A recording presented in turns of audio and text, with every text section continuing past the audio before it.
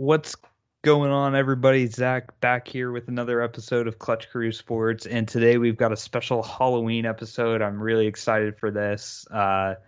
Hopefully, everybody has a great Halloween. Eat a lot of candy, and I haven't heard too many killer clown stories going around this year, so that's good. But on my on my intro slide here, I've got a lot of scary pictures I put up. Some zombies, coming from the graves. And then I've got Dave Caldwell, the general manager of the Jaguars, because he scares me a lot. And I've got the team's record up here, 1-6. That's pretty scary. Yeah, so happy Halloween. Now let me introduce you to the rest of the crew. What's going on, guys? I'm Connor, the co-host with the most, and I decided to go with the Grim Reaper. I've always thought the Grim Reaper was pretty cool. I dressed up as the Grim Reaper one year for Halloween, and I was pretty happy. I found some pretty cool pictures. I got this Steelers picture with the jack-o'-lantern kind of holding the moon and the Steelers logo in the middle, so I thought that was pretty cool. And then the skeleton hockey player with the Hurricanes logo that he's holding there. So, but yeah, I'm excited for Halloween. I know it's my girlfriend's favorite holiday, so gonna have some fun on Halloween, and I'm excited for this episode for sure. What's going on, y'all? Eric, your ranting co-host here. I'm a pretty big fan of both Batman and the Joker, so I went with the Arkham Asylum theme here with mine. And Reese's are my favorite candy, so I had to, of course, throw Halloween's big time on candy, obviously, so I had to have some Reese's in there. Definitely excited to get into this episode here, and I'm really hoping for my sake that I can turn it around on the lockboard this week. What's up, guys? It's Nate here.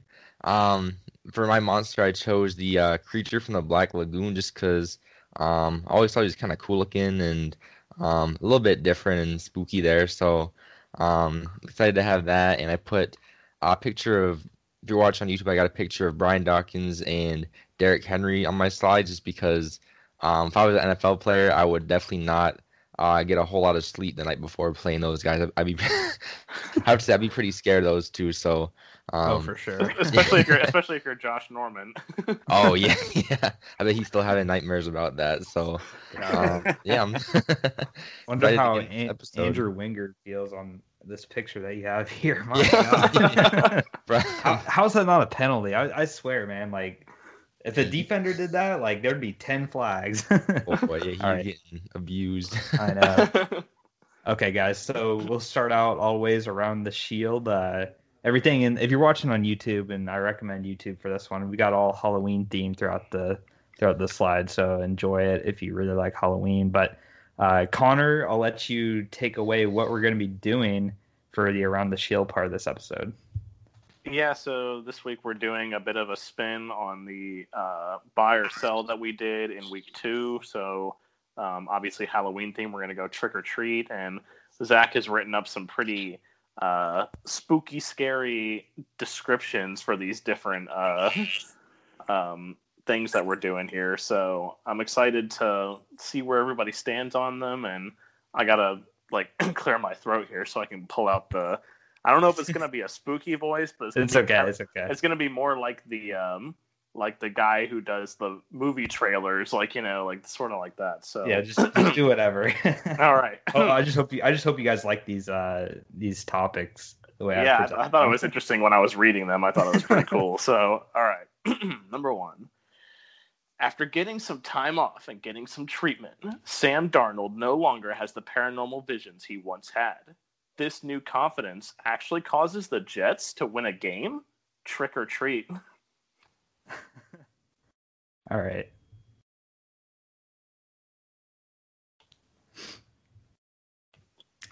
Okay. Nate, did you move yours? My slides are acting up here. It should be going over there. Isn't it? Oh.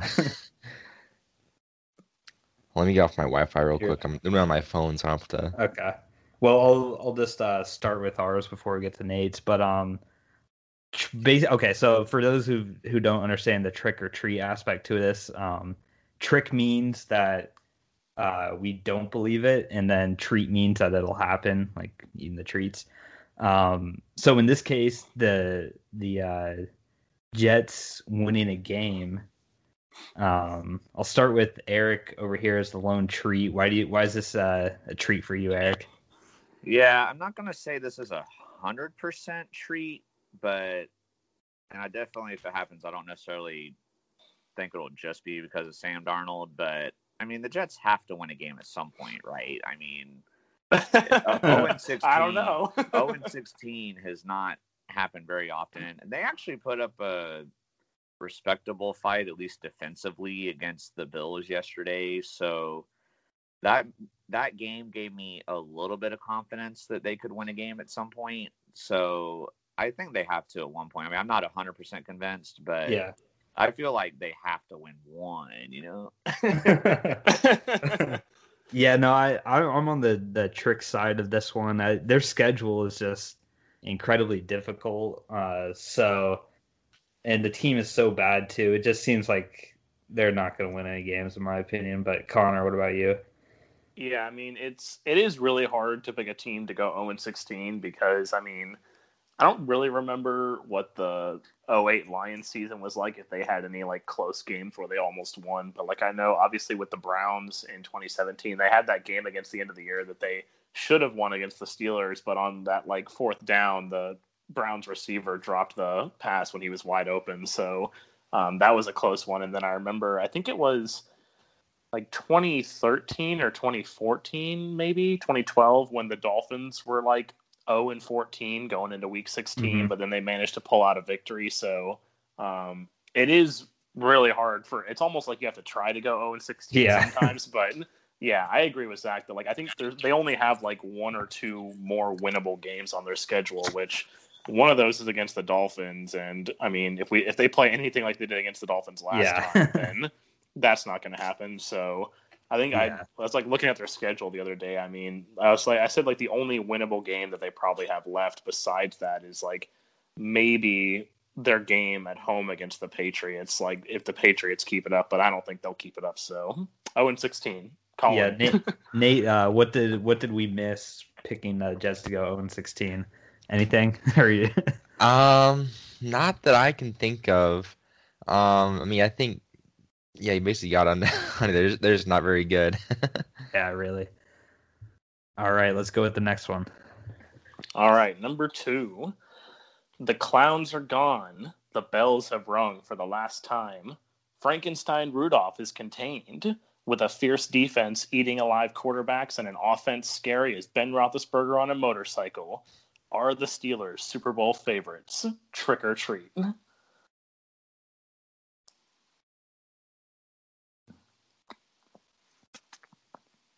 Okay, so we've all moved our positions around a little bit.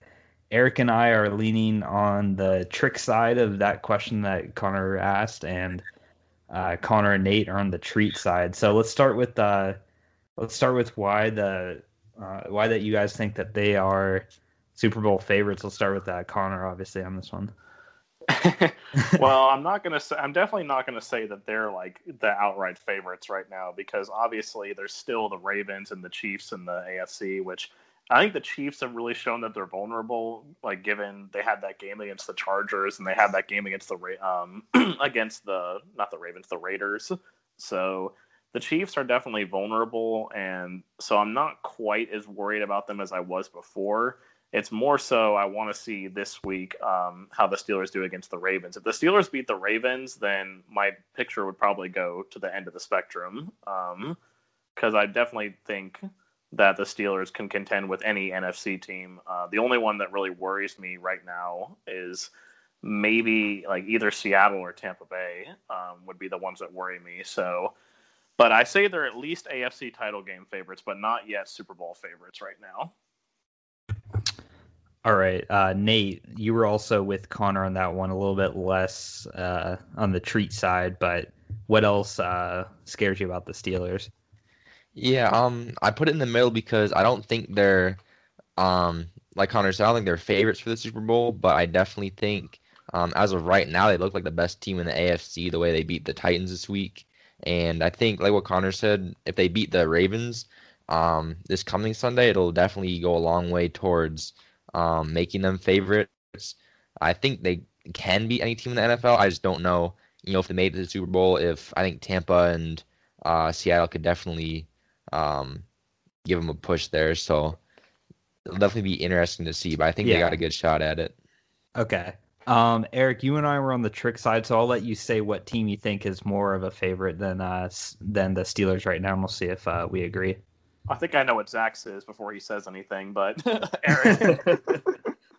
Yeah, I didn't fully go to the trick side here. I obviously think they have a chance. I mean, they're one of the 2 undefeated teams, but actually they're the only undefeated team left. Oh, that's right. The Seahawks lost. But I guess I was, man, if we had asked me this question like at halftime of the game, the game yesterday against the Titans, I would have probably been more on the treat side. It worried me a little bit the way the Titans came back in the second half of that game, and Roethlisberger started struggling, and he does that sometimes where he has these games where he struggles in certain situations, and I don't know if they're going to be able to put it together for a playoff run. Connor said he's not worried about the Chiefs. I would still be pretty worried about them, but yeah, I've got the Chiefs and the Seahawks as the 2 favorites right now. So but Pittsburgh's definitely moved up for me, but I just don't quite have them there yet. Okay, let's see real quick if Connor's guess is right. Connor, what was your guess for me going to be? The Bucks. Yeah, you're right there. I've got it's tough. I've got the Steelers like neck and neck with the Chiefs between 2 and 3. But the way the Bucks have been playing recently, I've got the Bucks in first for the Super Bowl odds. But let's see what the next one is. These are starting to get spooky. Ooh. Well, there's no Jaguars on here, so it can't be that spooky. That's true. That would scare everybody. I'd have to put a disclaimer. I was like, guys, I can't talk about the Jaguars again. I just can't. All right. In a northern Viking town, a Loch Ness monster has returned to the waters and started murdering sailors. Rumors are spreading that this terror will go away for them if they just sacrifice Kirk Cousins. Should the Vikings bench Kirk Cousins? Trick or treat?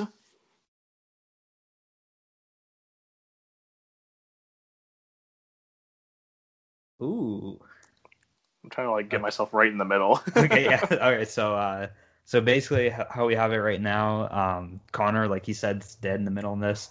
Eric is on the treat side, wanting them to bench Kirk Cousins, and then me and Nate are on the trick side for not benching. And my thing for not benching is, the sailors, hopefully they're okay in that northern Viking town, but I just don't see a replacement for Kirk Cousins. Like, I know quarterbacks come from nowhere sometimes, but to me, I just don't think they have a viable second string quarterback on their team to be worthy. And Kirk Cousins got that fully guaranteed contract, so that makes it even tougher to really move on from him. And if you bench him, you basically have to move on from him, in my opinion. So that's why I'm on the trick side. Let me hear from Connor in the middle on this one. Why were you torn about this, Connor?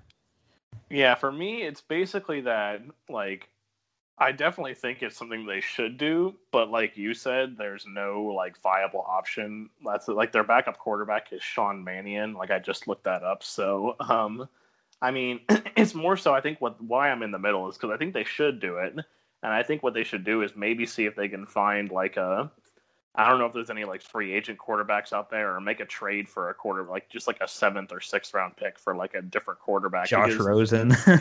Maybe, I don't know. But I mean, because the offensive pieces are there for the Vikings. They still have Dalvin Cook. They have Adam Thielen.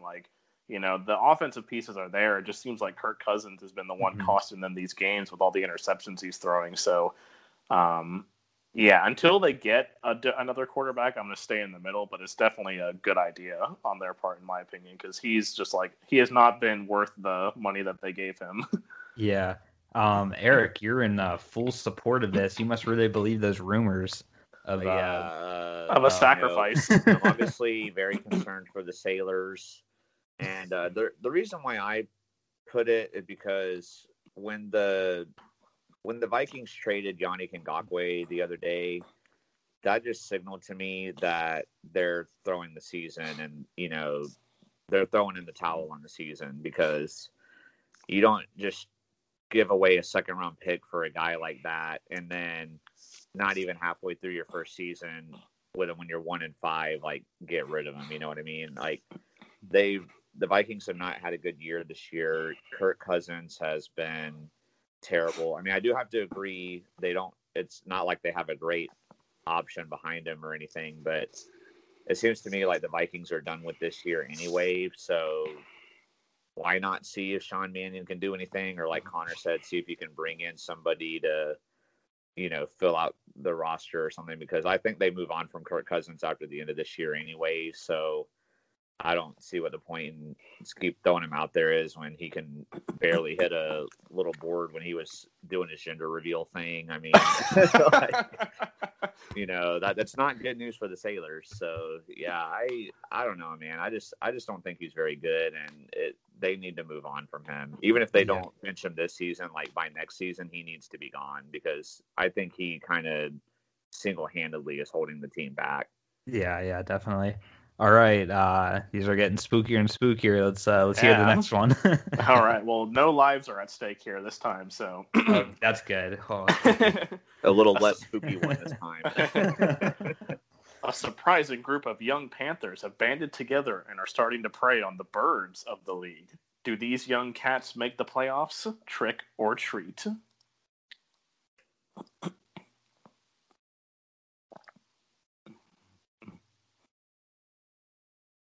Okay. I think I've seen everybody's move now. Man, I've been tricking all night. Eric is on my side as well, and then Nate and Connor are on the treat side with this. And for me, this is, if you'd asked this a couple weeks ago, I would definitely be on the treat side. This young group of Panthers, they're starting to scare some people, especially those bird teams. I looked on the schedule; they've beaten some bird teams. Man, so watch out. Natural prey right there. Yeah, of course. Wish some other cats could do that, but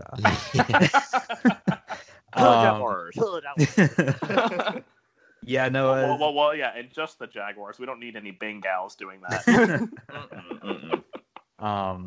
But to me, this team's impressed me, but losing the last 2 weeks like they've been close, but the schedule does get a little bit more difficult, and I don't think they end up making the playoffs, even with that extra spot. Eric, you're also in agreement with me here.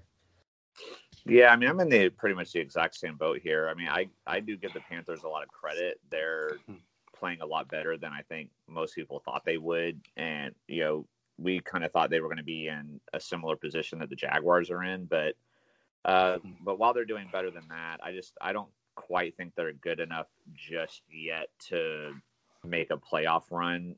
But I mean, we have a lot of Panthers fans on this podcast, so if they do, I'll be happy for them. Yeah, they still can't win a Super Bowl before my Jaguars do, but they can make the playoffs. They can make the playoffs. That's cool, but I just don't think it's going to happen quite yet. But if I'm a Panthers fan, though, I would be very excited about the direction the team is heading. Yeah.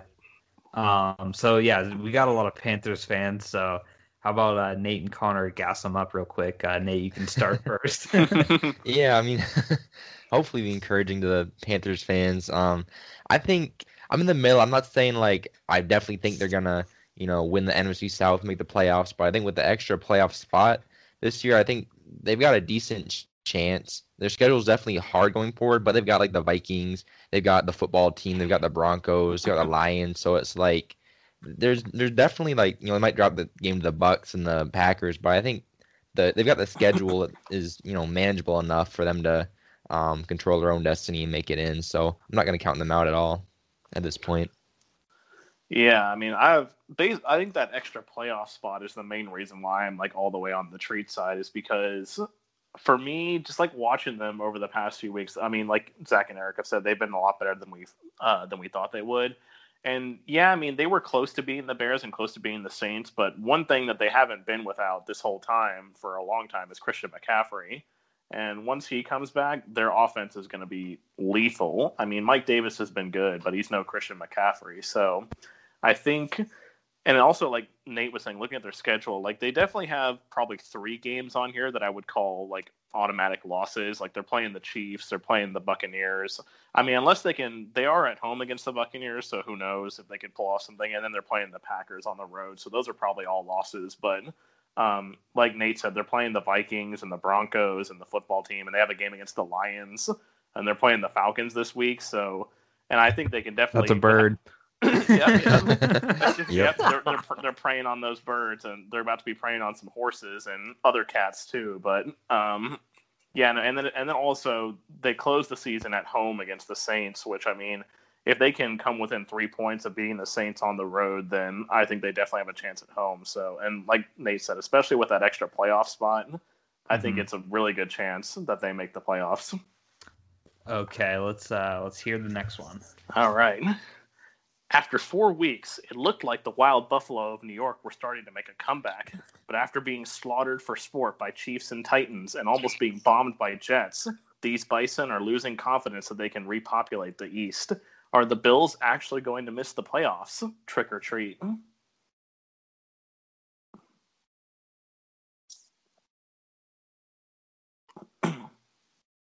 Okay. All right. So this is one where we all are pretty much all in agreement. Anyone want to speak for the group on why we don't believe this and why we're tricking? I'll just say like my main reason is the AFC East. Like the Jets are garbage. The Patriots have not been looking good at all. Like if they keep this up, then the Patriots are headed for like their first losing season in a long time. And then I don't know if the Dolphins are good enough to beat like some of the better teams in the AFC. Like they've had some good performances, but 2 of their wins came against the Jaguars and the Jets. So like, I just think the Bills aren't going to be bad enough to lose the AFC East to these 3 teams. Yep. All right. So I think we all agree with that. Let's Hopefully those that bison population can repopulate on the East. Cause... I know there's some magnificent creatures, dude. Like I've seen a lot of them, out west sometimes. But Josh Allen came from Wyoming. Yeah, so you're right. That's a good sign. All right. Oh, my girlfriend's not going to like this one if she listens to this podcast, but the witches up in New England are finally starting to lose some of their powers and are slowly turning human. Will this be the end of their leader, Witch Belichick? Trick or treat?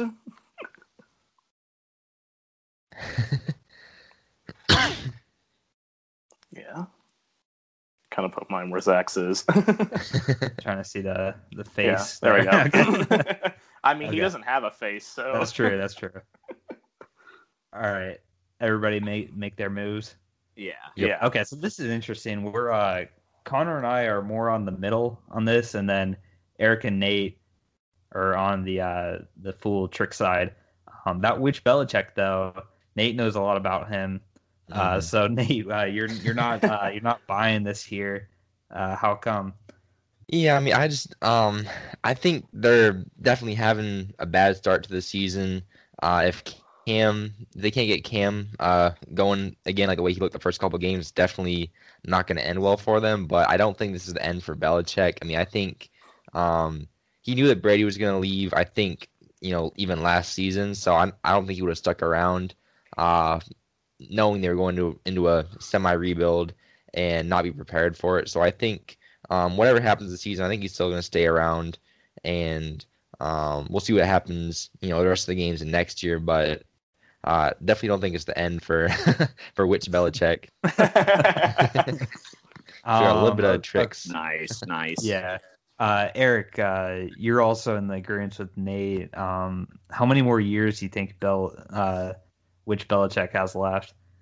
I don't know, man. I think what's going to really determine what he does is probably after the next offseason, depending on what kind of talent they have on the team. And if he, feels like he can win with that team, then he'll stick around and keep going. And then, maybe if not, then maybe that's when he calls it quits. But I don't know. I guess obviously I don't follow the Patriots as closely as Nate does. Nate might be able to answer that one a little better than me, but I'm sure he'll probably go for a few more years. I don't think he's going to retire after this year. Yeah, I picked more in the middle here because I just think with him the thing is he can fill the rest of the team, but it's the quarterback that like we never, because he's had Brady basically his whole coaching career in New England. So and they don't have an apparent answer to the future at that position because Stidham hasn't shown that okay, Stidham's the guy. Cam definitely has started to show that okay, he's not the guy.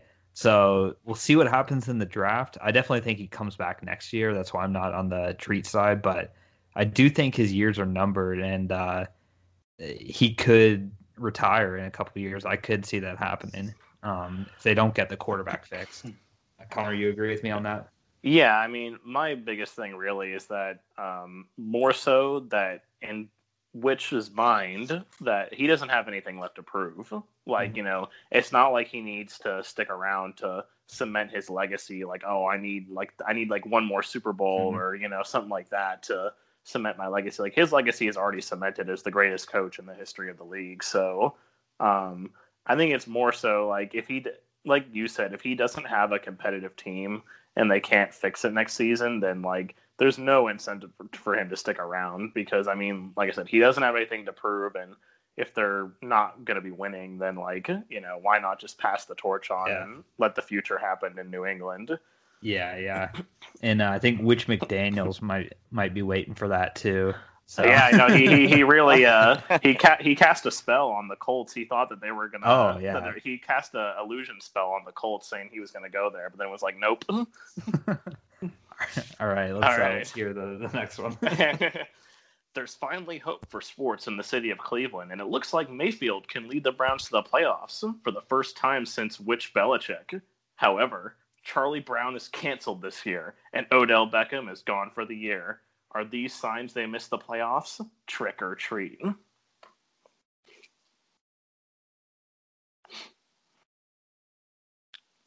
Ooh, okay. So Connor and I are on the full trick end of the spectrum. Eric's about dead in the middle, and then Nate is actually on the treat side. You know, I know Charlie Brown's canceled this year, but the Browns are still making the playoffs, guys. There's just too much talent on the offense. They have a winning record. And the AFC with the extra playoff spot, I think, is pretty easy for them to make it. So I'm not really worried at all. Losing Odell Beckham's a big deal, but it's not like they don't have other offensive threats on their team. And it just seems to be something different this year about the Browns. Connor, you're in agreement with me on that? Yeah, I think it's more so for me the fact that a combination of they're already 5-2, so like especially with that extra playoff spot, they would really have to collapse for something to go wrong. And I think the other thing for me is the fact that Odell Beckham wasn't really doing that well anyway this season. Like, I'm sure he was probably drawing like coverages and stuff, and that's why he wasn't getting as many catches, but he definitely wasn't, you know, the star of the team or like the heart of their offense. And so I don't know if losing, like they still have Jarvis Landry, they're going to be getting Nick Chubb back, and some of those, you know, other receivers really started to step up there at the end of that game against the Bengals. Like Peoples-Jones made a fantastic catch for the game-winning touchdown. So I think the Browns are okay. I mean, and like I said, they're already 5-2, so they would need a major collapse to miss the playoffs this season. Yeah, so Connor and I feel pretty secure about the Browns making the playoffs, but Eric is right in the middle on this. Did the Odell Beckham injury cause you to be in the middle for this, Eric, or is it Charlie Brown being canceled? Charlie Brown. It's definitely concerning. I mean, I haven't seen too much of Browns football this year, but I have to feel like this with his name and with his skill set that he had to be drawing a lot of coverage away, which opened up other targets. Now I know like the guys that came in did pretty good last week. There were guys getting touchdowns that I didn't even know who they were really, but that was against the Bengals, so which a lot of people score a lot of points on them. So I'm going to have to – the reason why I'm in the middle is because I'm going to have to see – I really want to see how they do going forward over next couple of games, I am definitely concerned for them, but especially, I mean, there is the extra playoff spot, but like their division's doing really well. Obviously, the Steelers and Ravens could be both be ahead of them, and then obviously there's going to be the other division winners, and then the Raiders, while they got blown out by the Bucs, have been kind of good. Like there are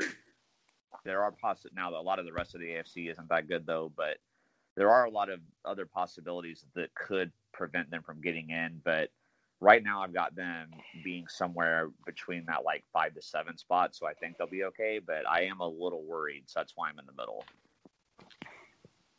Yeah, Nate, you're pretty well on the treat side, I guess. Do you watch Charlie Brown like every other week or something? Is this what's making you panic?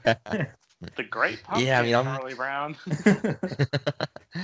Yeah, I mean, I just we talked about it going into the season in our preview episode. I just still have a hard time Yeah. believing in the Browns.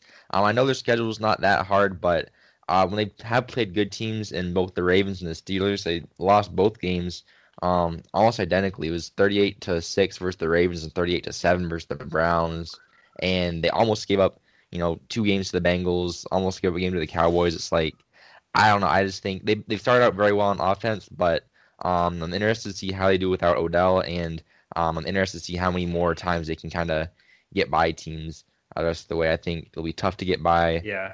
The NFC North teams, and then, we'll see. Yeah. But I definitely, I'm not saying they for sure won't, but I think a collapse is definitely not out of the picture. I won't be surprised. Yeah. All right, so we've got one more. This is one of my favorite ones I came up with. So, all right. A murderous, evil clown named Antonio Brown has joined the Buccaneers. Can Captain Brady keep him in line, or will he have to walk the plank? Trick or treat.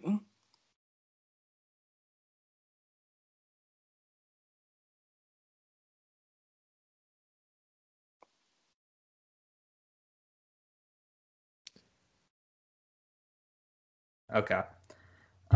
So is AB gonna walk the plank? That's the big question here. Oh. Wait, hold up. Yeah, the way that one was worded was kind of weird. I'm like, I think like, if he's going to be clean, is that treat or is that trick?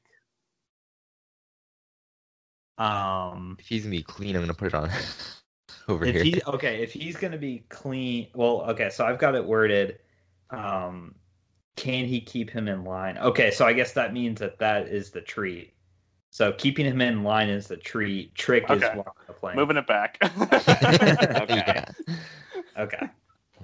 All right. So I'm in the middle on this one. A lot of people think he's going to walk the plank, but I'm in the middle because you don't know with Antonio Brown. You really don't. But to me, it seems like I think there's a better chance now that he's going to be kept in line because he's going to be going to a very good team, and because I think Tom Brady is going to have an influence on him. Like last year, there was so much stuff when he was coming out of Oakland that just carried over, really, basically.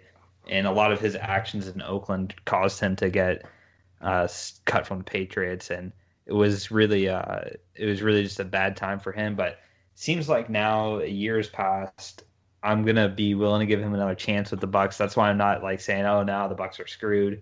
But definitely, it's Antonio Brown, so I'm not like gonna say it's not gonna happen. So we'll see what happens with him. But I'm really in the middle on this one. Let's hear from Nate next about this. Yeah, kind of like what you're saying. I mean, the dude's forced his way out of the last 3 teams he's been on by being either a locker room cancer or committing crimes. So I mean, I don't know. I'm not super confident that he's gonna work out in Tampa Bay. I mean, he might not get kicked off the team or released or whatever. But from his comments, it seems like Bruce Arians isn't gonna have a whole lot of patience for him. I think this was mostly done on account of Tom Brady wanting it. So I mean, I think he's gonna have a short leash, and I'm not expecting too much out of him down there.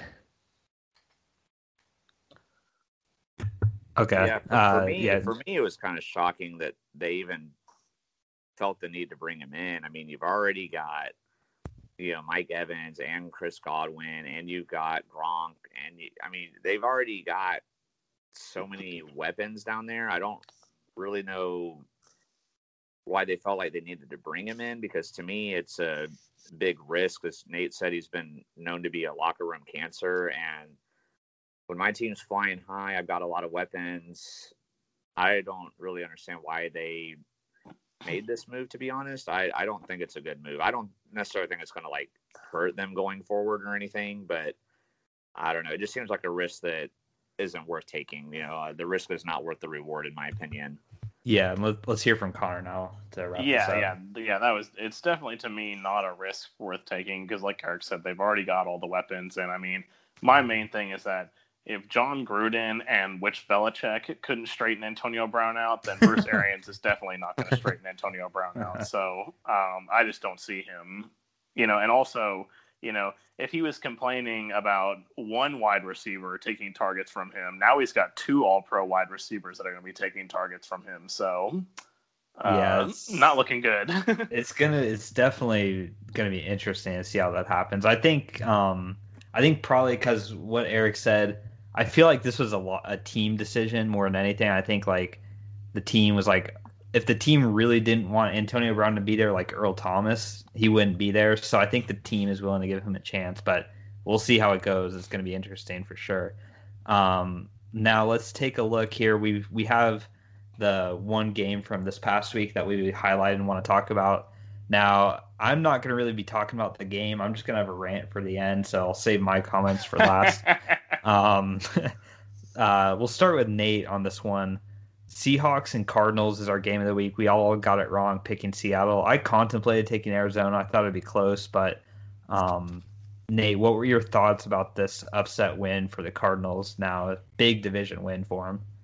Yeah, I mean, that's, like you said, big win for the Cardinals. I mean, I think the Seahawks are still obviously in the driver's seat for the NFC, but I think concerns about their defense in this game definitely showed that. I mean, the Cardinals have a good offense for sure. They got a great quarterback and receivers and all that, but 37 points there, and that makes the especially in light of what the Pats did, the way they look this week, and they dropped 30 some points on them in week 2. So I mean, I think it's definitely a big statement that the Seahawks definitely have some weaknesses. Okay, yeah. Let's hear now from Connor about, is this where do you feel about Seattle and where do you feel about Arizona after this?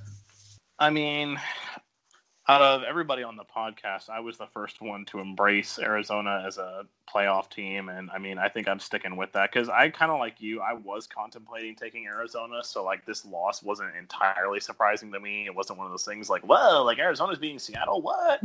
But it's, I mean, like I said, I think they're a playoff team for sure.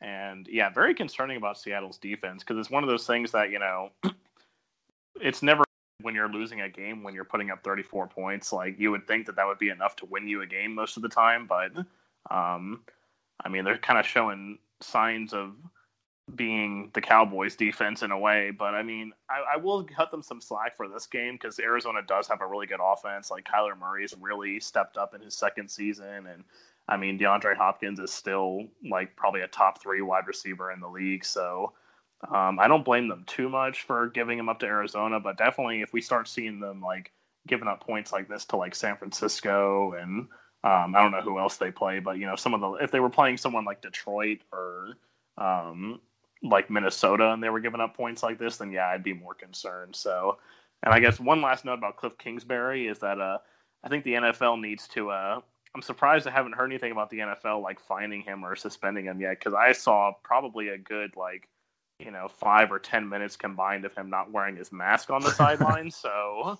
I think the NFL needs to take a look at that. Yeah, write him a letter, Connor.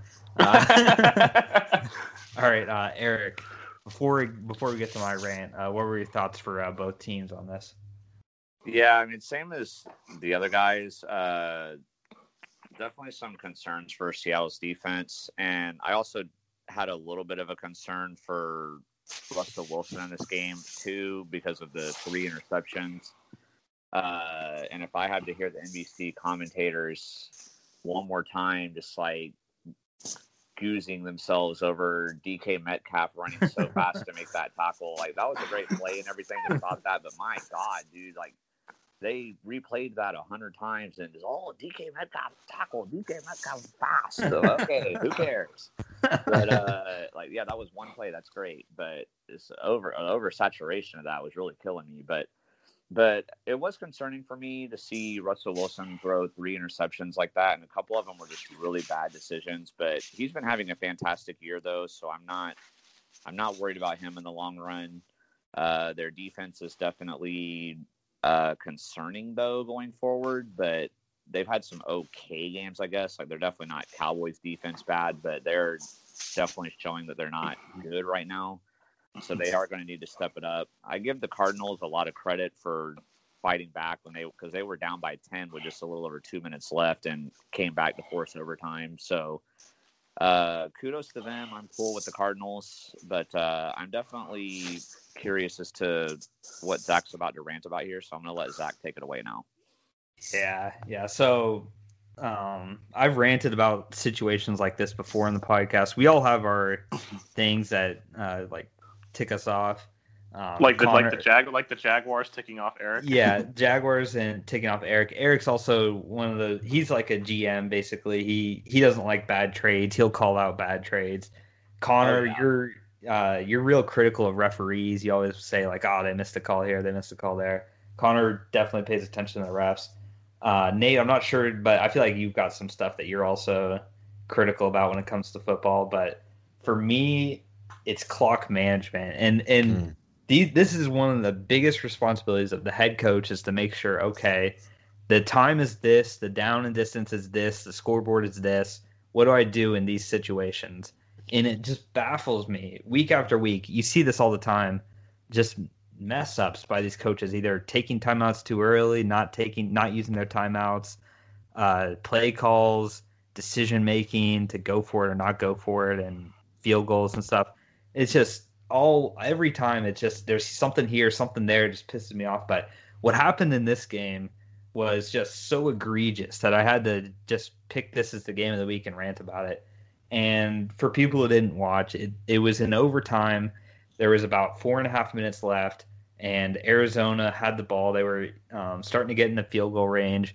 And then on like a 2nd and 15 with 4 minutes left, they decide to kick a field goal. And there's so many reasons why this is bad. Number one, the time left on the clock. Okay, there's like 3 minutes left in the game. At the very least, run plays where you just kneel down to make Seattle use their timeouts so that in case you miss the field goal. Now, Seattle ended up screwing themselves over with the interception, but so it didn't cost them in this game. But the fact that Arizona left Seattle with time on the clock and didn't make them use their timeouts just in case they missed the field goal is just a bad decision there. You make them use their timeouts so that way, okay, if we miss it, hopefully it's more likely to go to a tie because Seattle's going to have less time. So not draining the clock there was just a bad decision on their end. Just poor coaching. That's just like, let's just win right now. Like, you got to think about the consequences when it comes to field goals. And then second of all, kicking the field goal on, was it 2nd down? Like, my God, dude, they had 2 more plays where they could have ran to get possible yards. And it's not like this field goal was a chip shot. It ended up being a 45-yarder, I think. And they actually had to call a timeout before the field goal because they almost got a delay of game. If they had gotten a delay of game, I think my head would have exploded. Like, that's how egregious this whole sequence was. Just terrible. And here's the thing about this too is I remember stuff like this. So it says Arizona wins 37-34. You think, oh, good job, Arizona. No, in my power rankings, I'm not saying good job, Arizona. I'm saying Arizona should have lost this game with the way that they managed the clock at the end. So to me, that sets up a situation down the line where I think, okay, Arizona's probably going to mess this up. So I just don't have faith in Arizona in these pressure situations because they absolutely deserve to lose this game. Heck, if that guy doesn't have the offensive block in the back or holding there on offense, Seattle wins the game. So Arizona wins, but they got very lucky to win this, and they really should have lost it with the way they managed the situation. Just rookie mistakes, and I don't know what their reasoning was. I don't know what it was, but whatever excuse he made up is going to be a bad excuse because that was poor and pathetic. Okay. Yeah, what was crazy too is when they would have had a 36-yard field goal, but then I guess they wanted to get the ball on the left hash mark for the kicker, but the play they did to move the ball over to the left hash mark, they lost 5 yards on. Yeah, that was. I don't know. I think that was more of a busted play, honestly. Yeah, I think. Yeah, and I think I remember I was listening to the commentators, and they said something like basically, like they ran that like Kyler Murray was like I think he was supposed to hand it off, but like the running back didn't get the memo, so Murray just got tackled for like a 5-yard loss, and then like apparently according to the commentators, and maybe like going through Cliff Kingsbury's head, he's thinking, man, like I don't need to lose more yards and make this a longer field goal, so let's go ahead and kick it now. It's like, what kind of a thought process is that? Like if you like, I would rather lose yards in that situation, like trying to get get it further and like run the clock down than like, on second down, like Zach said, kick a 41-yard field goal. And like Zach said, it wasn't like it was a 24-yarder that like, if he misses this guy's going to be out of a job. Like, it's not an easy field goal. So no, and then yeah, go ahead. And then also too, the way they managed it at the end, like they almost got a delayed game because they didn't even know what they were doing. Like, they made it, but then they had to call that timeout. So like it's like we're going back to the whole Jason Garrett icing Dan Bailey in that one game. I know like, that wasn't like a oddly enough the Cardinals were involved in that game too.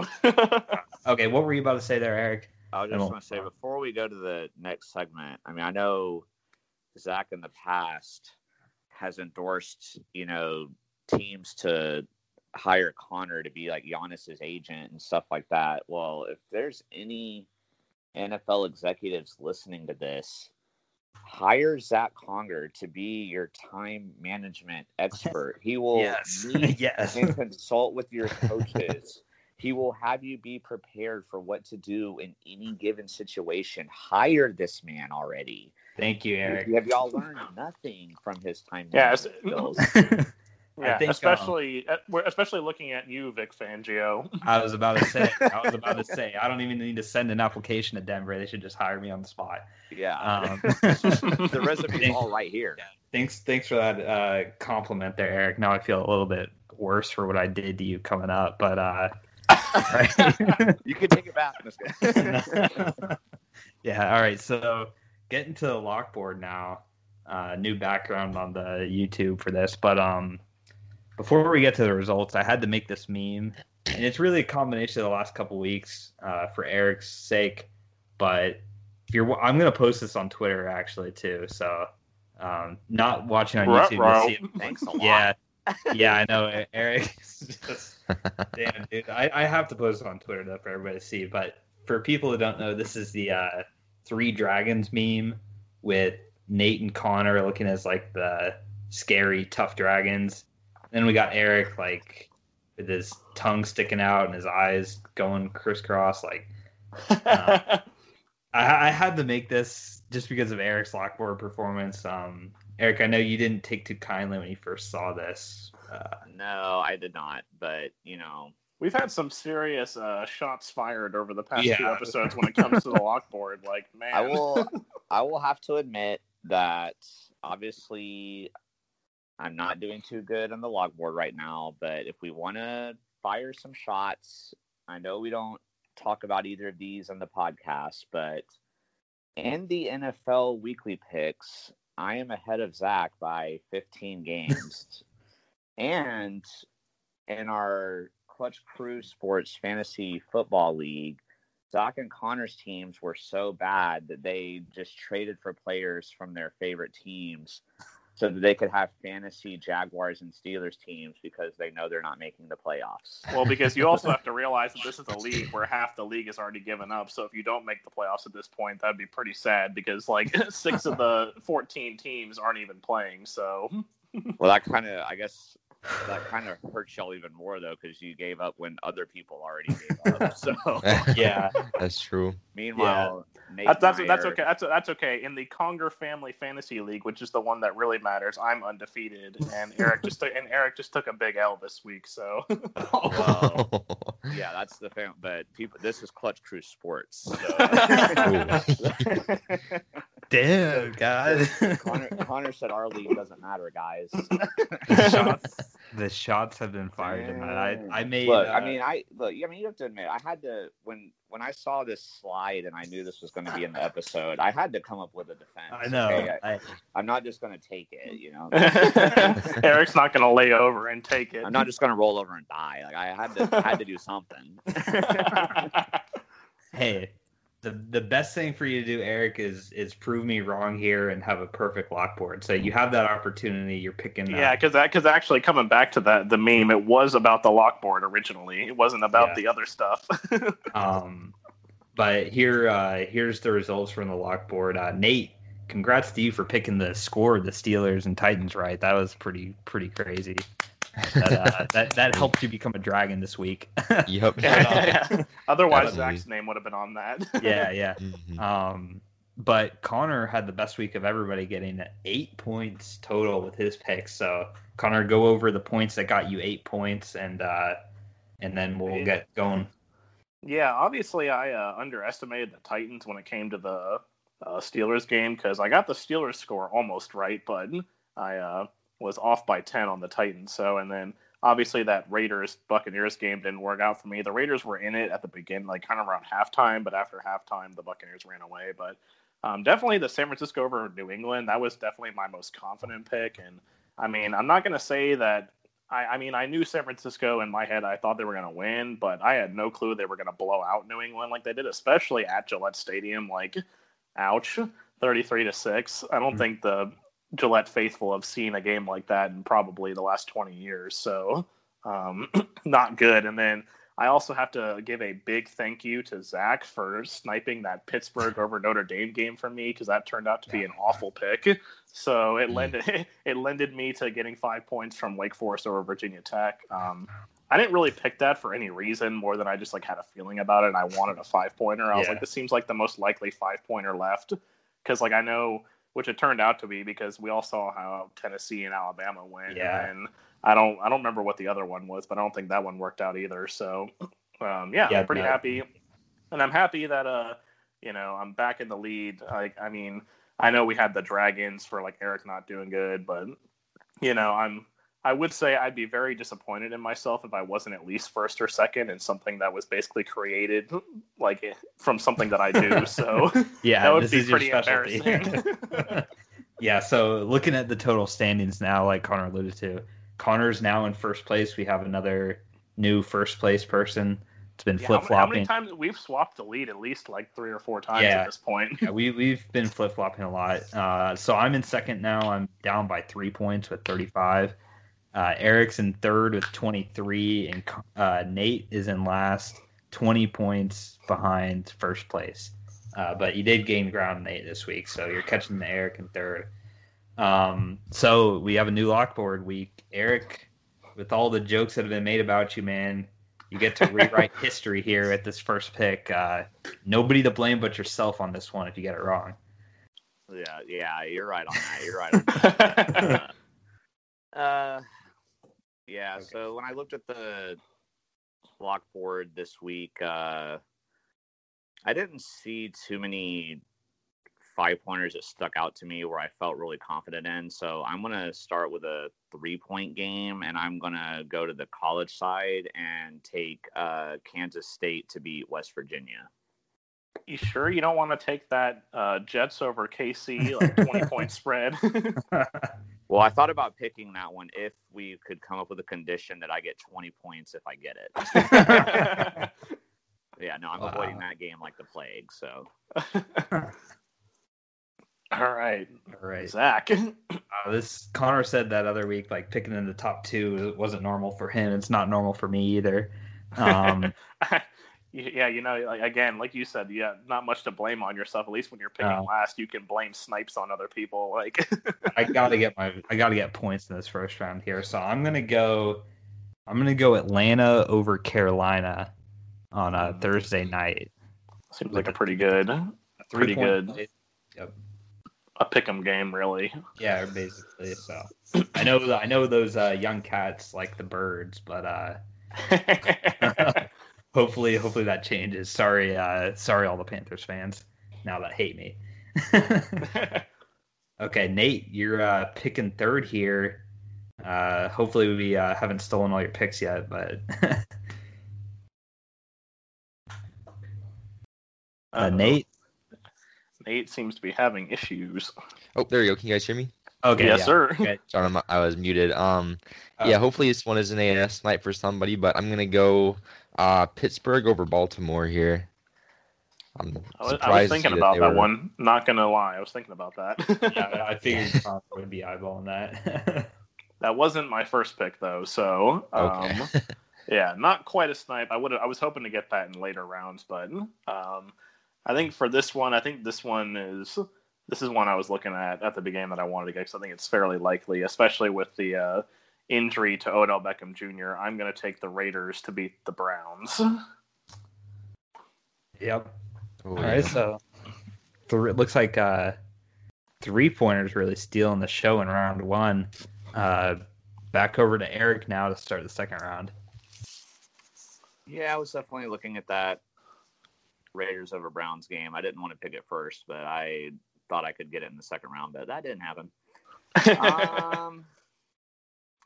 Okay, I'm going to go to the NFL this time, and I'm taking another 3-pointer here, and I'm going to take the Lions to beat the Colts. Dang it. Oh, ouch. That looked like an obvious snipe. Yeah, it was. Dang. Eric took that away from me. Now I got to reassess what I'm doing. Yeah, I'll say while you're thinking, I guess I feel like the Lions have a good chance. The Jaguars aren't good, but they blew us out, and they had that hard-fought comeback win over Atlanta. And I just don't trust Phillip Rivers, so I'm picking the Lions here. Yeah. Well, the Lions are at home too, so I don't care about that. That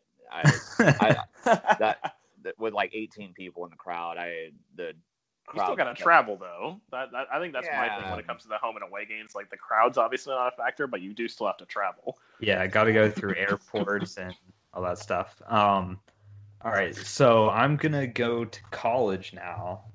Already in college, but I'm going to another college, and I'm gonna go. I'm gonna pick Texas to beat Oklahoma State. Ooh. Would be an upset for sure. 3-point play there, but I just think Oklahoma State really hasn't played anybody yet, and I think Texas gets a surprise win here. They really desperately need it. So, Nate, pick number 2. Oh boy, yeah. I've been doing some thinking about this one. There's a few spots that I kind of want to go.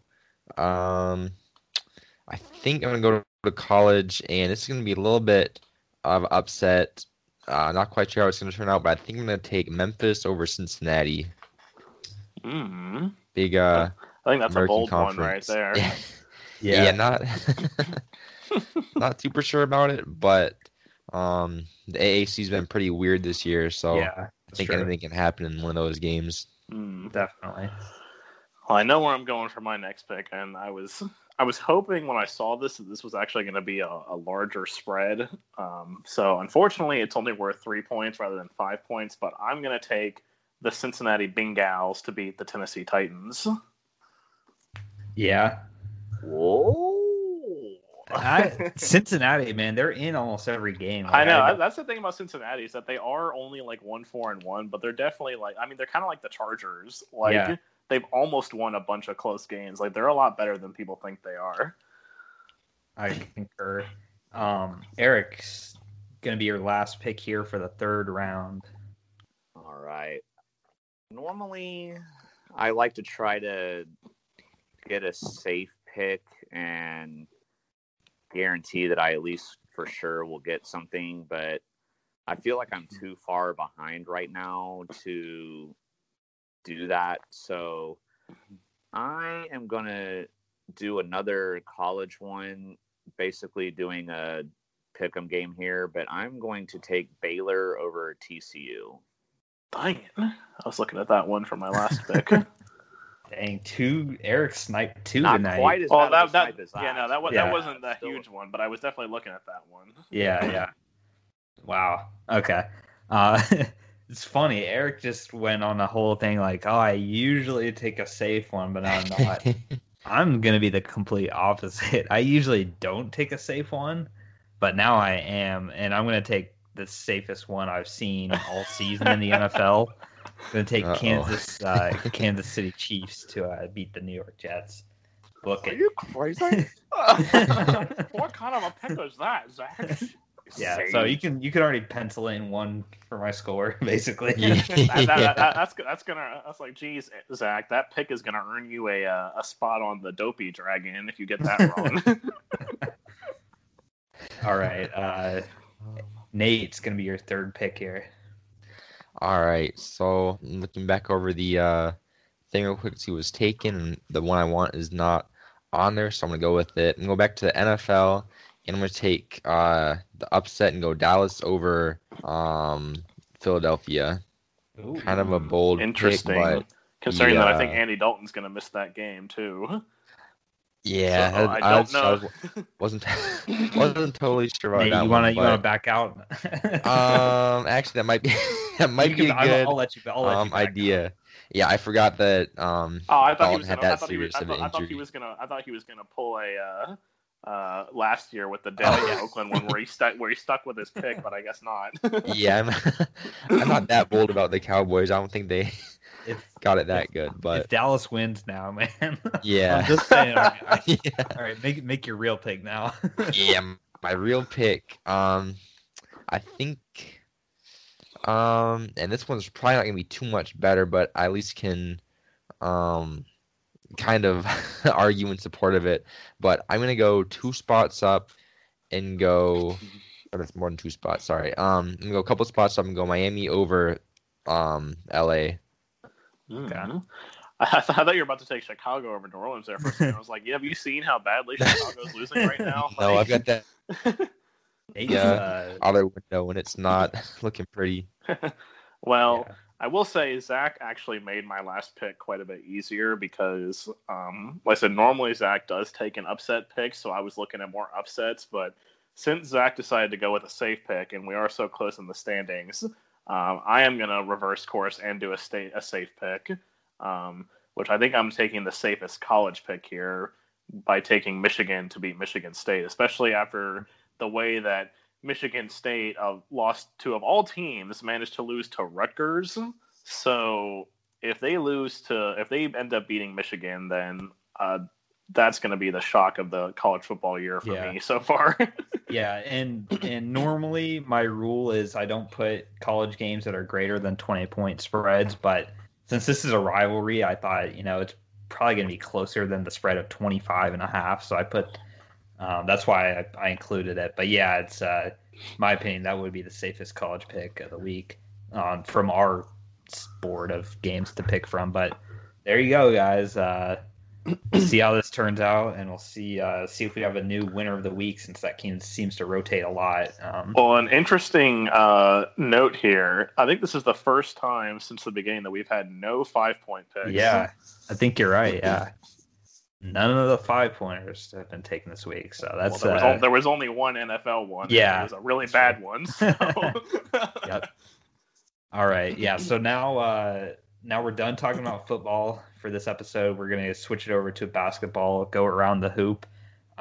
So I mentioned at the end of the last broadcast that Eric is gonna be rebuilding, retooling, managing his favorite team, the Oklahoma City Thunder. So Eric, I'll give you a chance to do that now. And then afterwards, Connor and I are going to co-GM the San Antonio Spurs. Yeah, so the Oklahoma City Thunder, in my opinion, are in probably one of the trickiest positions out of all the teams in the NBA, because most teams are either really bad, and so they're going to try to stockpile draft picks, or they need to make a lot of big moves or something like that, or they're contenders and they're already pretty solid and they're going to keep who they have and just keep going on like that, or maybe pick up a piece or something. But it's really tricky for the Thunder this offseason just because they were expected to be so bad last offseason, and they ended up defying the expectations and ended up making the playoffs and almost won that first round series against the Rockets. So they definitely overachieve for sure. And then what also makes it tricky for them is they've also got a lot of contracts that are up, and they've got to decide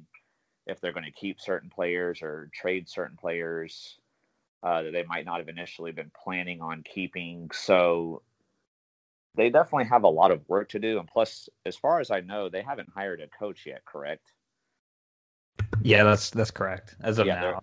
Yeah, as of right now, as of Monday night here, they have not hired a coach yet. So that obviously affects things going forward too, because they need to get a coach and then figure out what the coach wants to do and what kind of players the coach wants to have around him. So, but I am going into this as if I were the Thunder GM and what I would want to do. So going into last offseason, when we traded Russell Westbrook and got Chris Paul, and when we traded Paul George and got Gilgeous-Alexander and Danilo Gallinari, I for sure wanted Gallinari and Chris Paul off the team as soon as possible. I was like, okay, we're just bringing these guys in because this is who we could get for trading away our all-stars, but now can we turn these guys around and maybe get some draft picks or get somebody younger or something like that. But Chris Paul and Gallinari both really impressed me last year. So Gallinari's contract is up, and as long as he's not commanding a ridiculous amount of money, I would love to bring him back. He is a little bit older, so I wouldn't want to sign him to a long-term deal or anything, but maybe like a 2-year deal for a solid price. He definitely deserves to stay on the team. I'm very impressed with his three-point shooting. He's a really good stretch four. Some of his offensive moves, I don't like his ball handling skills as much when he tries to drive or do things like that, but he's a great spot-up shooter. He can stretch the floor for you. I would definitely love to have him back on the team. And as for Chris Paul, unless some team, his contract is not up and he is owed like $40 million or something like that. His salary is ridiculous. But he was a leader for this Thunder team last year.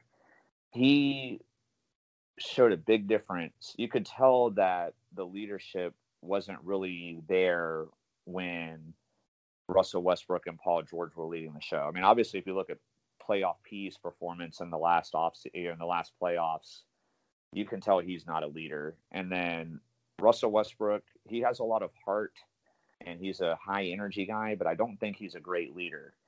Chris Paul led this team, and that's why they were so much better last year than they were expected to be.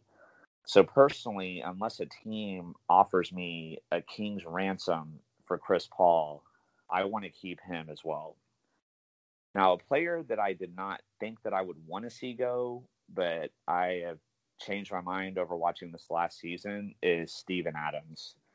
I feel like the Thunder need to trade him. They're paying him. I don't know if they can get much for him, though, because of his high salary.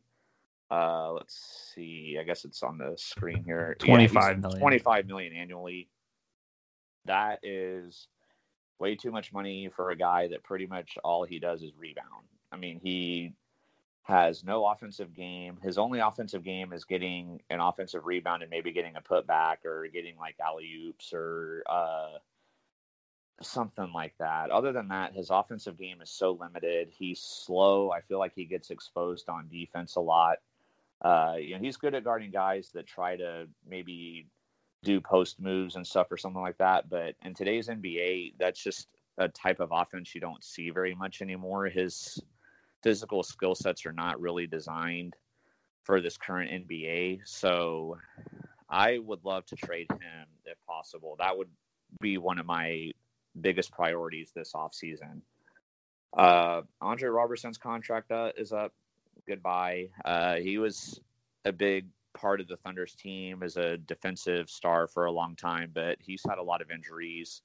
He's definitely nowhere near the same player that he once was. They were giving him $10 million a year, which was way too much. I don't want to see him on the team anymore. Muscala, he is a player option. I don't know how much his player option is for. I'm not sure if it says that on here. I'm not seeing it on the screen, but if it's a high amount of money, he's probably going to take that. But I mean, he's okay, but he's nothing special to write home about. Nerlens Noel, though, I remember Connor and I, when we were co-GMing for the Knicks last week, we talked about maybe the Knicks bringing him in as a transitional piece to be a center for a year or two for them. But as the Thunder's GM, like Gallinari, I would also want to keep him. I don't think he's going to command a high price. He's a great shot blocker. He's a little more agile and mobile than Steven Adams is. I mean, like Steven Adams, he doesn't have an offensive game. He's not going to scare anybody offensively, but we could keep him for a lot cheaper than it would be to keep paying Steven Adams to basically do the same thing. So I would love to keep Nerlens Noel. And as for the draft picks, for this year, our draft picks are both going to be pretty late in the first round. From my understanding, this draft class isn't super great. I don't know if maybe they could take the 2 picks and then move up to a higher spot and get somebody, or if they just stay there. Unfortunately, I don't watch enough college basketball to really know who's coming into the draft. So I can't fully decide what I would do with those draft picks. But basically, if I'm able to make all the moves that I would make, I would have, I'd still have Chris Paul starting at the 1. I'd have Shea starting at the 2. And then probably have Dort start at the 3. I was really impressed with his defensive skill set on guarding James Harden last year in the playoffs. So he's somebody that, depending on what team that we're playing against, I'd basically I wouldn't necessarily have him playing small forward, but depending on whoever the other team's best point guard, shooting guard, or small forward is, like that's who he's guarding. And then I would keep Gallinari. We would have a hole at the center position for now, but maybe we could get somebody in free agency, or, with that Steven Adams trade, maybe there's somebody out there that we can get.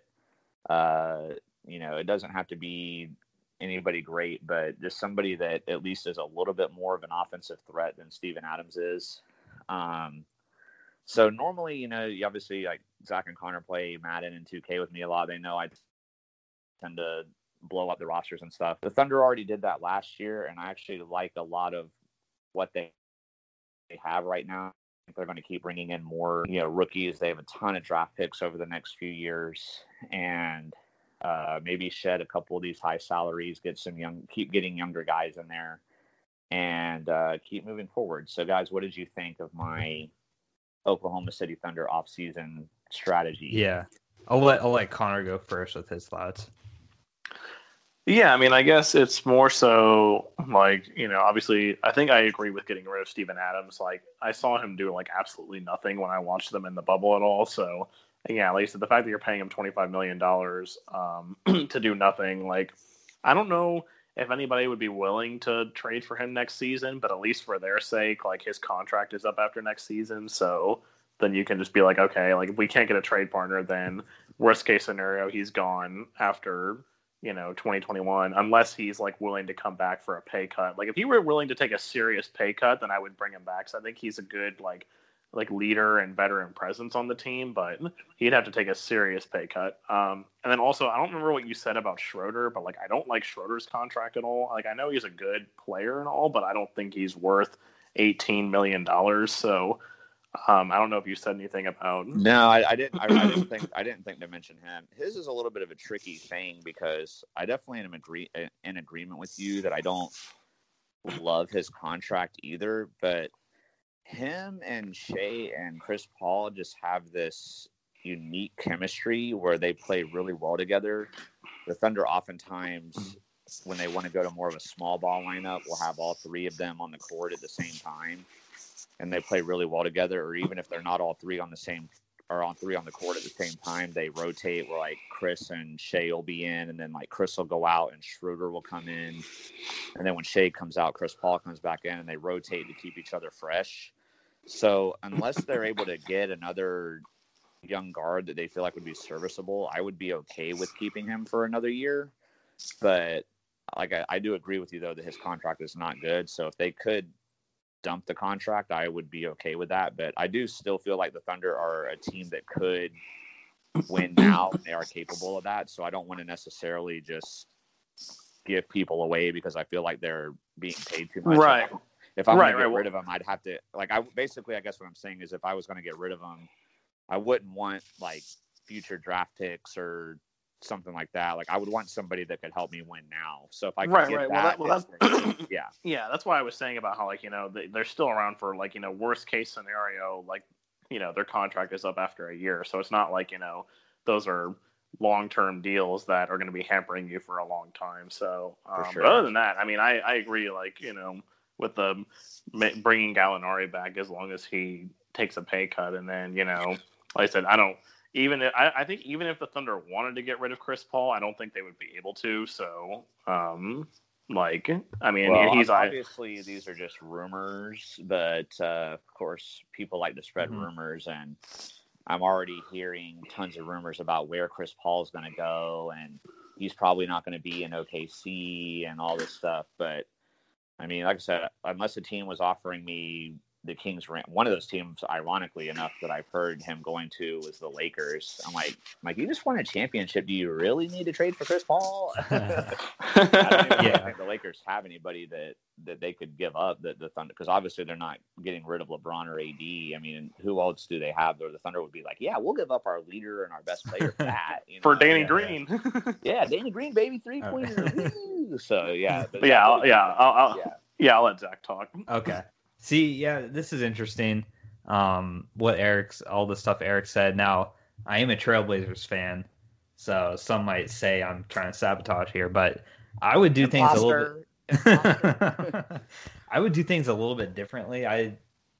There's a lot of decisions I would do differently, and the Chris Paul one, I would look to trade him just because I think right now you can get the most possible value in a trade with him. I think hit with his age and everything, age and contract, like there would never be a better time to trade him than now. Like if they traded him before he played for them last year, they would have got nothing.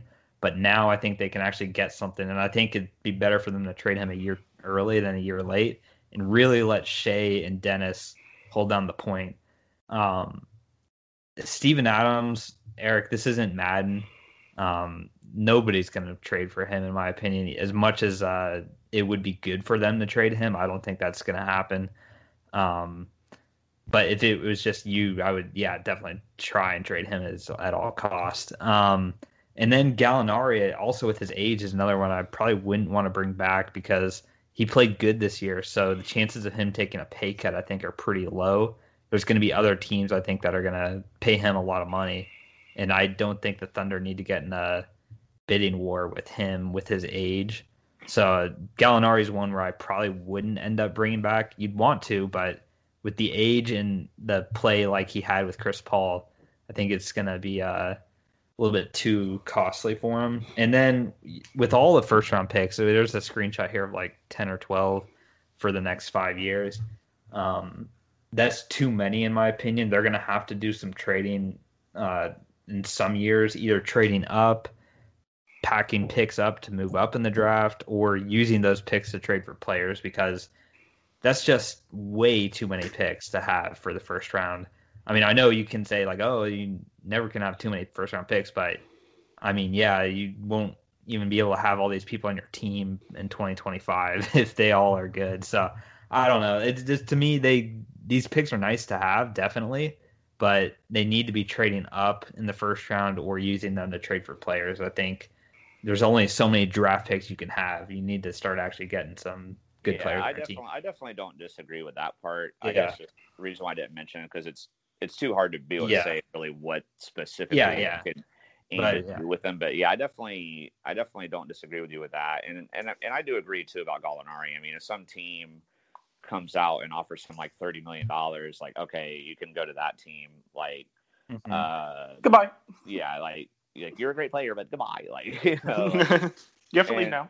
That's the thing. That's why, like I said, I kind of preface this in the beginning, because it's so hard to say with this team, because depending on what they could do, they could still have a chance to win this year. Like, do you go for the win? It's the now? West, though, man. Like... Yeah, they are. Yeah, especially with the Warriors coming back too, with Steph and Clay coming back. I mean, that's going to make it even more difficult than it already was. And if the Lakers bring in another piece or something, then so yeah. I mean, I'm what our GM, though, I will say, has Sam Presti, I believe his name is. Like, he's done an amazing job acquiring talent and getting value for trades, and even signing, like when Paul George signed his massive contract extension, like he even did a slightly team-friendly deal in there. And so he's very good. So whatever he does, unless he just outs the whole team, like if he trades like Shea for nothing or something, then I'm going to panic. But but I trust what he does. Like whether he wants to rebuild for the future and get rid of the veterans, or if he wants to try to win now and make a push, like I'm going to trust whatever he does. But all right, they're a hard spot. But yeah, I'll let you guys take over for the Spurs now. So going down south here a little bit to San Antonio, near Eric's homeland right now. Homeland of Victoria, Texas. Shout out Victoria. This is an interesting team that Connor and I have to rebuild. I'll kind of just run through who they've got and the decisions that need to be made. And then Connor and I will team up and do these decisions. But DeMar DeRozan has a player option. He probably will take it. And then he will be having an expiring contract. And then they've got DeJounte Murray, young point guard, locked up long term. LaMarcus Aldridge has one more year left. Patty Mills has one more year left. He's getting up there in age. Rudy Gay also has 1 year left. Trey Lyles, 1 year left. Derek White, 1 year left. And Lonnie Walker, 2 years. So those are the main points on the Spurs. Jakob Poeltl's a restricted free agent. I think they probably end up bringing Poeltl back just for center. I think he's their starting center, actually. So Poeltl's been good. Poeltl's been pretty good for him, so I think they bring him back. The rest of the unrestricted free agents, I don't think there's any need to bring any of them back. No, they can all go. Yeah. So, by the way, those names are Marco Bellinelli, Bryn Forbes, and Tyler Zeller. Yes, so, they can go.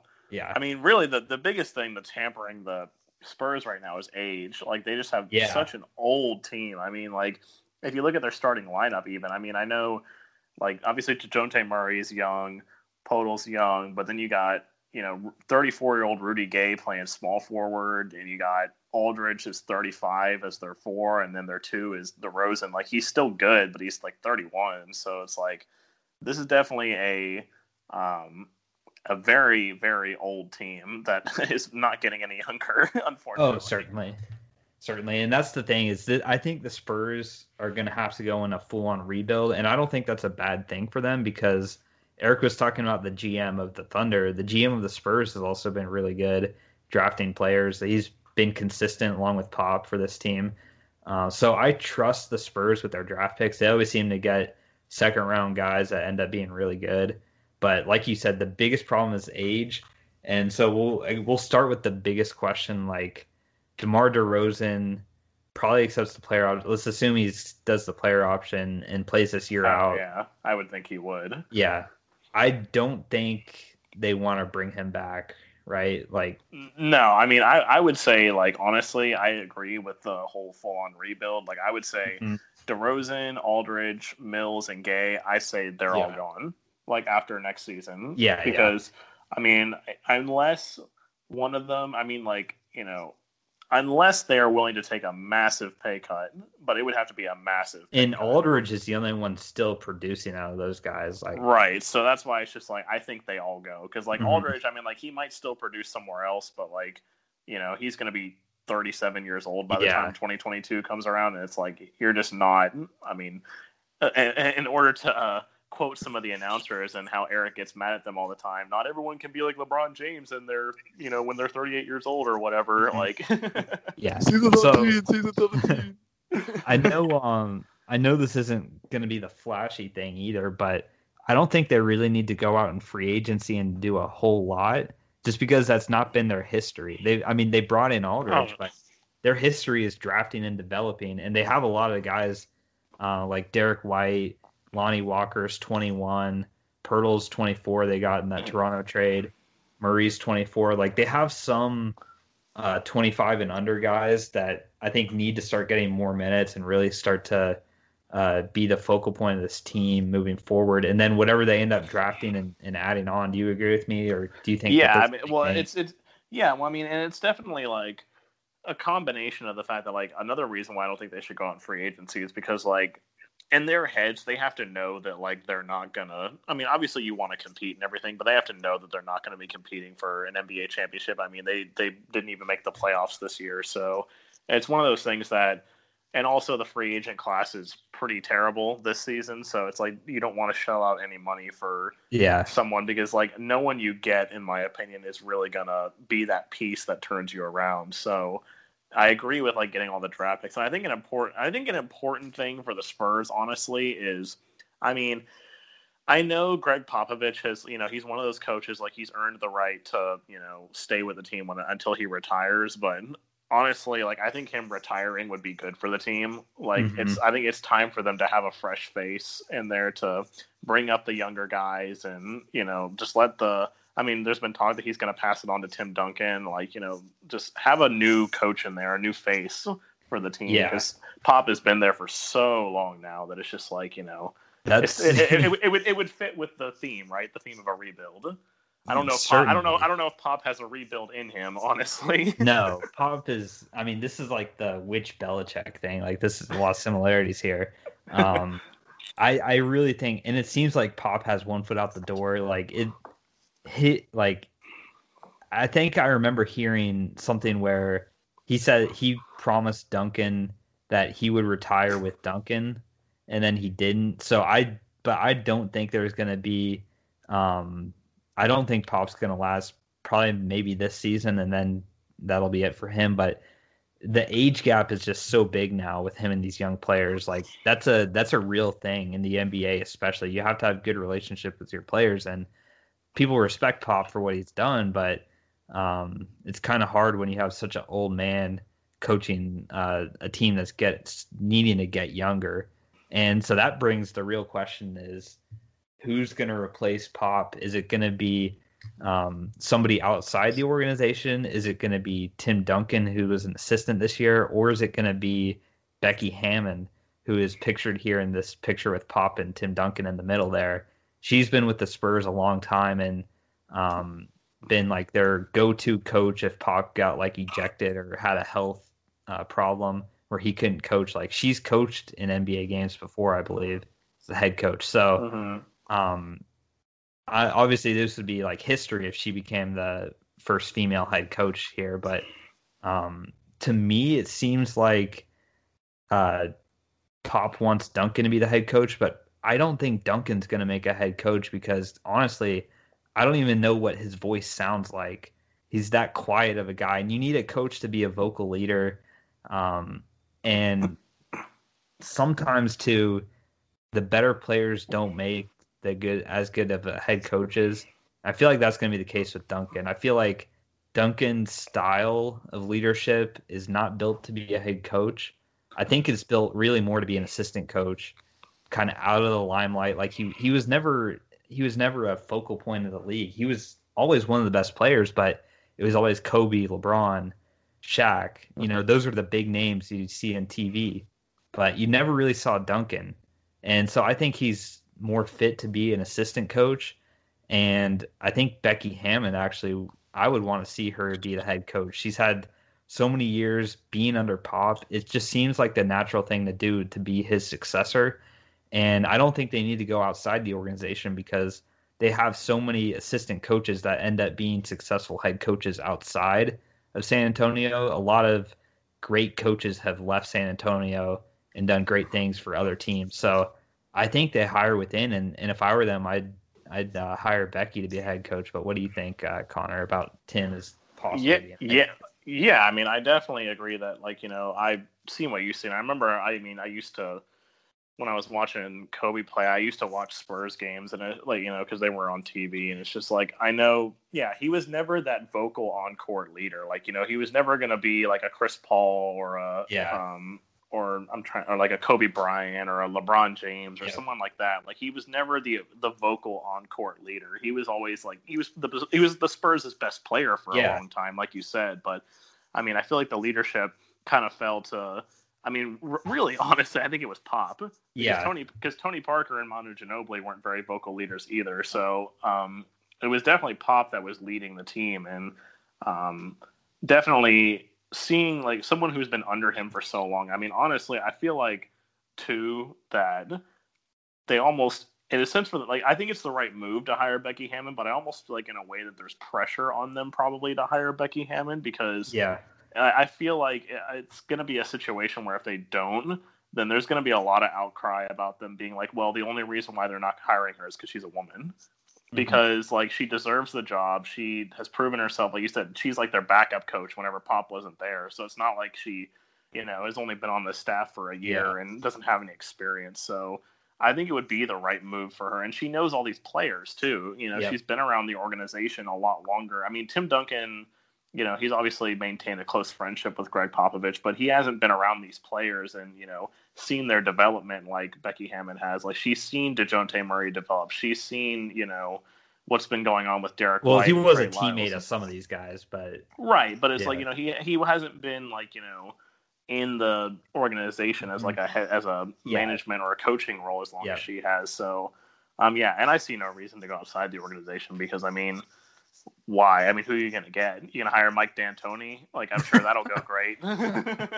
God, Spurs fans would hate that. I know. I think anybody outside of Rockets fans and even them would hate that. I still don't mind keeping Tim Duncan as like an assistant coach because I think for sure. For just like man to man, like his game knowledge of the game would be good to have. He can relate to them on a level of like, I've been there. Like, I've been in this situation in the game, especially for like, some of the big men, like, if they're like Podol and Trey Lyles, he can really relate to them. Like, hey, I've been in this position in the game. Like, this is like what you would want to do here, and they can help him out that way. Yeah, it's going to be, and I think this is not really about the Spurs rebuild, but we never really talked about the Spurs in the podcast, so Spurs fans will enjoy this. But I mean, Popovich is really the reason that drove Kawhi out, just because his style of coaching doesn't work. Kawhi is like the prime example for why Pop is not going to be good for them long term, is because just the way he treats superstars. You need to have a Tim Duncan to like just follow everything the coach says, and Kawhi didn't, and then they didn't get along, and that's the superstars of today. You can't make them matter. Oh yeah.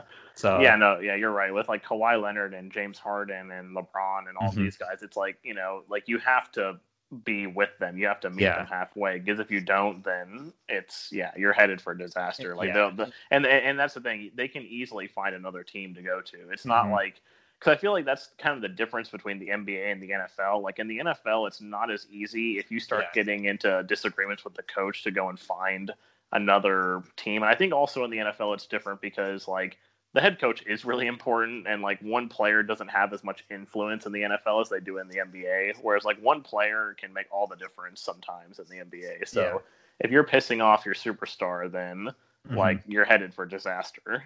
Okay, so we'll wrap that part of the rebuild up now. So Eric, I know we didn't do too much work with this team here, but what'd you think of the coaching decision we went with, and the player development and what the direction they're going to go in? Yeah, no, I think the coaching decision would be great. I mean, I wasn't too familiar with her before you guys started talking about her, but hearing everything you said, it sounds very impressive to me. And with her already having that familiarity with all of the players, I think the players would respect it. Because I know, obviously, the first concern that at least the media would throw out there and spin, and what all the casuals would say is, oh, well, why would you want to have a woman coach? But if they're knowledgeable and they have leadership qualities and everything like that, then I think it would be great. And I kind of like what Zach said too about Pop. I mean, his days are numbered, unfortunately. I mean, he's been an amazing coach, but if he can't relate to the players super well, then that could hurt them going forward. It could maybe hurt their ability to get a superstar in the future or something like that. But the Spurs are a team that I've always respected, though, because I've always respected how they've been able to, for the most part, draft talent, develop that talent, and then turn that team into a winner. They're not a team that relies on big splashes in free agency or making huge trades or something like that. Kind of reminds me of a team in the NFL that with Witch as their head coach. Oh yeah, there's a lot of similarities between the Spurs and Patriots for sure. Yeah, for sure. And so I mean, I'm definitely in agreement with you guys here. I mean, the older guys, they're definitely going to need to go when their contracts are up, or even if they can trade them beforehand. And at least maybe get a draft pick, or even no matter what it is, get something in return. That would be good. And even DeMar DeRozan, like if he picks, assuming he picks up that player option, I would try to trade him too, honestly. Because the Spurs didn't really want him, I don't think. It was just more so Kawhi Leonard wanted out, so they just had to take the best thing they could get. And he was the best thing they could get. I don't really think they really wanted him. So if they can get something for him, I think they need to just admit, though, like I said the Bengals should have done last year, which they didn't do. Just face it now that you're gonna suck, and do what I do in Madden, and just when your team isn't good, and just accumulate as many draft picks as possible, so that way you can get and then make some ridiculous trade for an all-star player that would never happen in real life. Yeah, obviously they're not going to go to do like what I do in 2K or in Madden or whatever, because that stuff is very unrealistic. I will admit, but if they face the truth and realize, okay, we're not going to be good, let's get as many draft picks, let's get as many young guys as we can get, they can become good sooner rather than later. So, and I mean, even if you look at the Thunder, everybody thought they were going to be so bad when they blew it up last year, and they've accumulated so many draft picks and got players and all that, and they ended up still making the playoffs. So they ended up still being good, surprisingly. Yeah. So you never know what could happen. Like, but you're not going to get anywhere with, Rudy Gay and Patty Mills, and you're just not. DeMar DeRozan has. I mean, unfortunately, I hate to say it, but we always rib on Kyle Lowry all the time for going missing in the playoffs. So DeMar DeRozan's just bad, if not worse. Like, especially when they were both on the same team, it was like they both disappeared. Yeah. So you're not going to win with DeMar DeRozan. Like, make the trades, blow it up, and and then with as good as this team is at developing talent, give them 2 or 3 years, and they'll be back in the playoffs and dominating like they used to. So there we go. Yep. All right, guys, that's going to wrap this episode up. Hopefully you enjoyed all the Halloween aspects to it. I think this episode of Clutch Crew Sports and like Reese's Peanut Butter Cups are like the two best things of Halloween. So yeah, I might disagree with you on one of those, but it better not be Reese's Peanut Butter Cups. That's for another day. Yeah. Awesome. All right. Yeah. So yeah. Thanks to everybody for listening and watching, and remember, be clutch. Bye. Peace.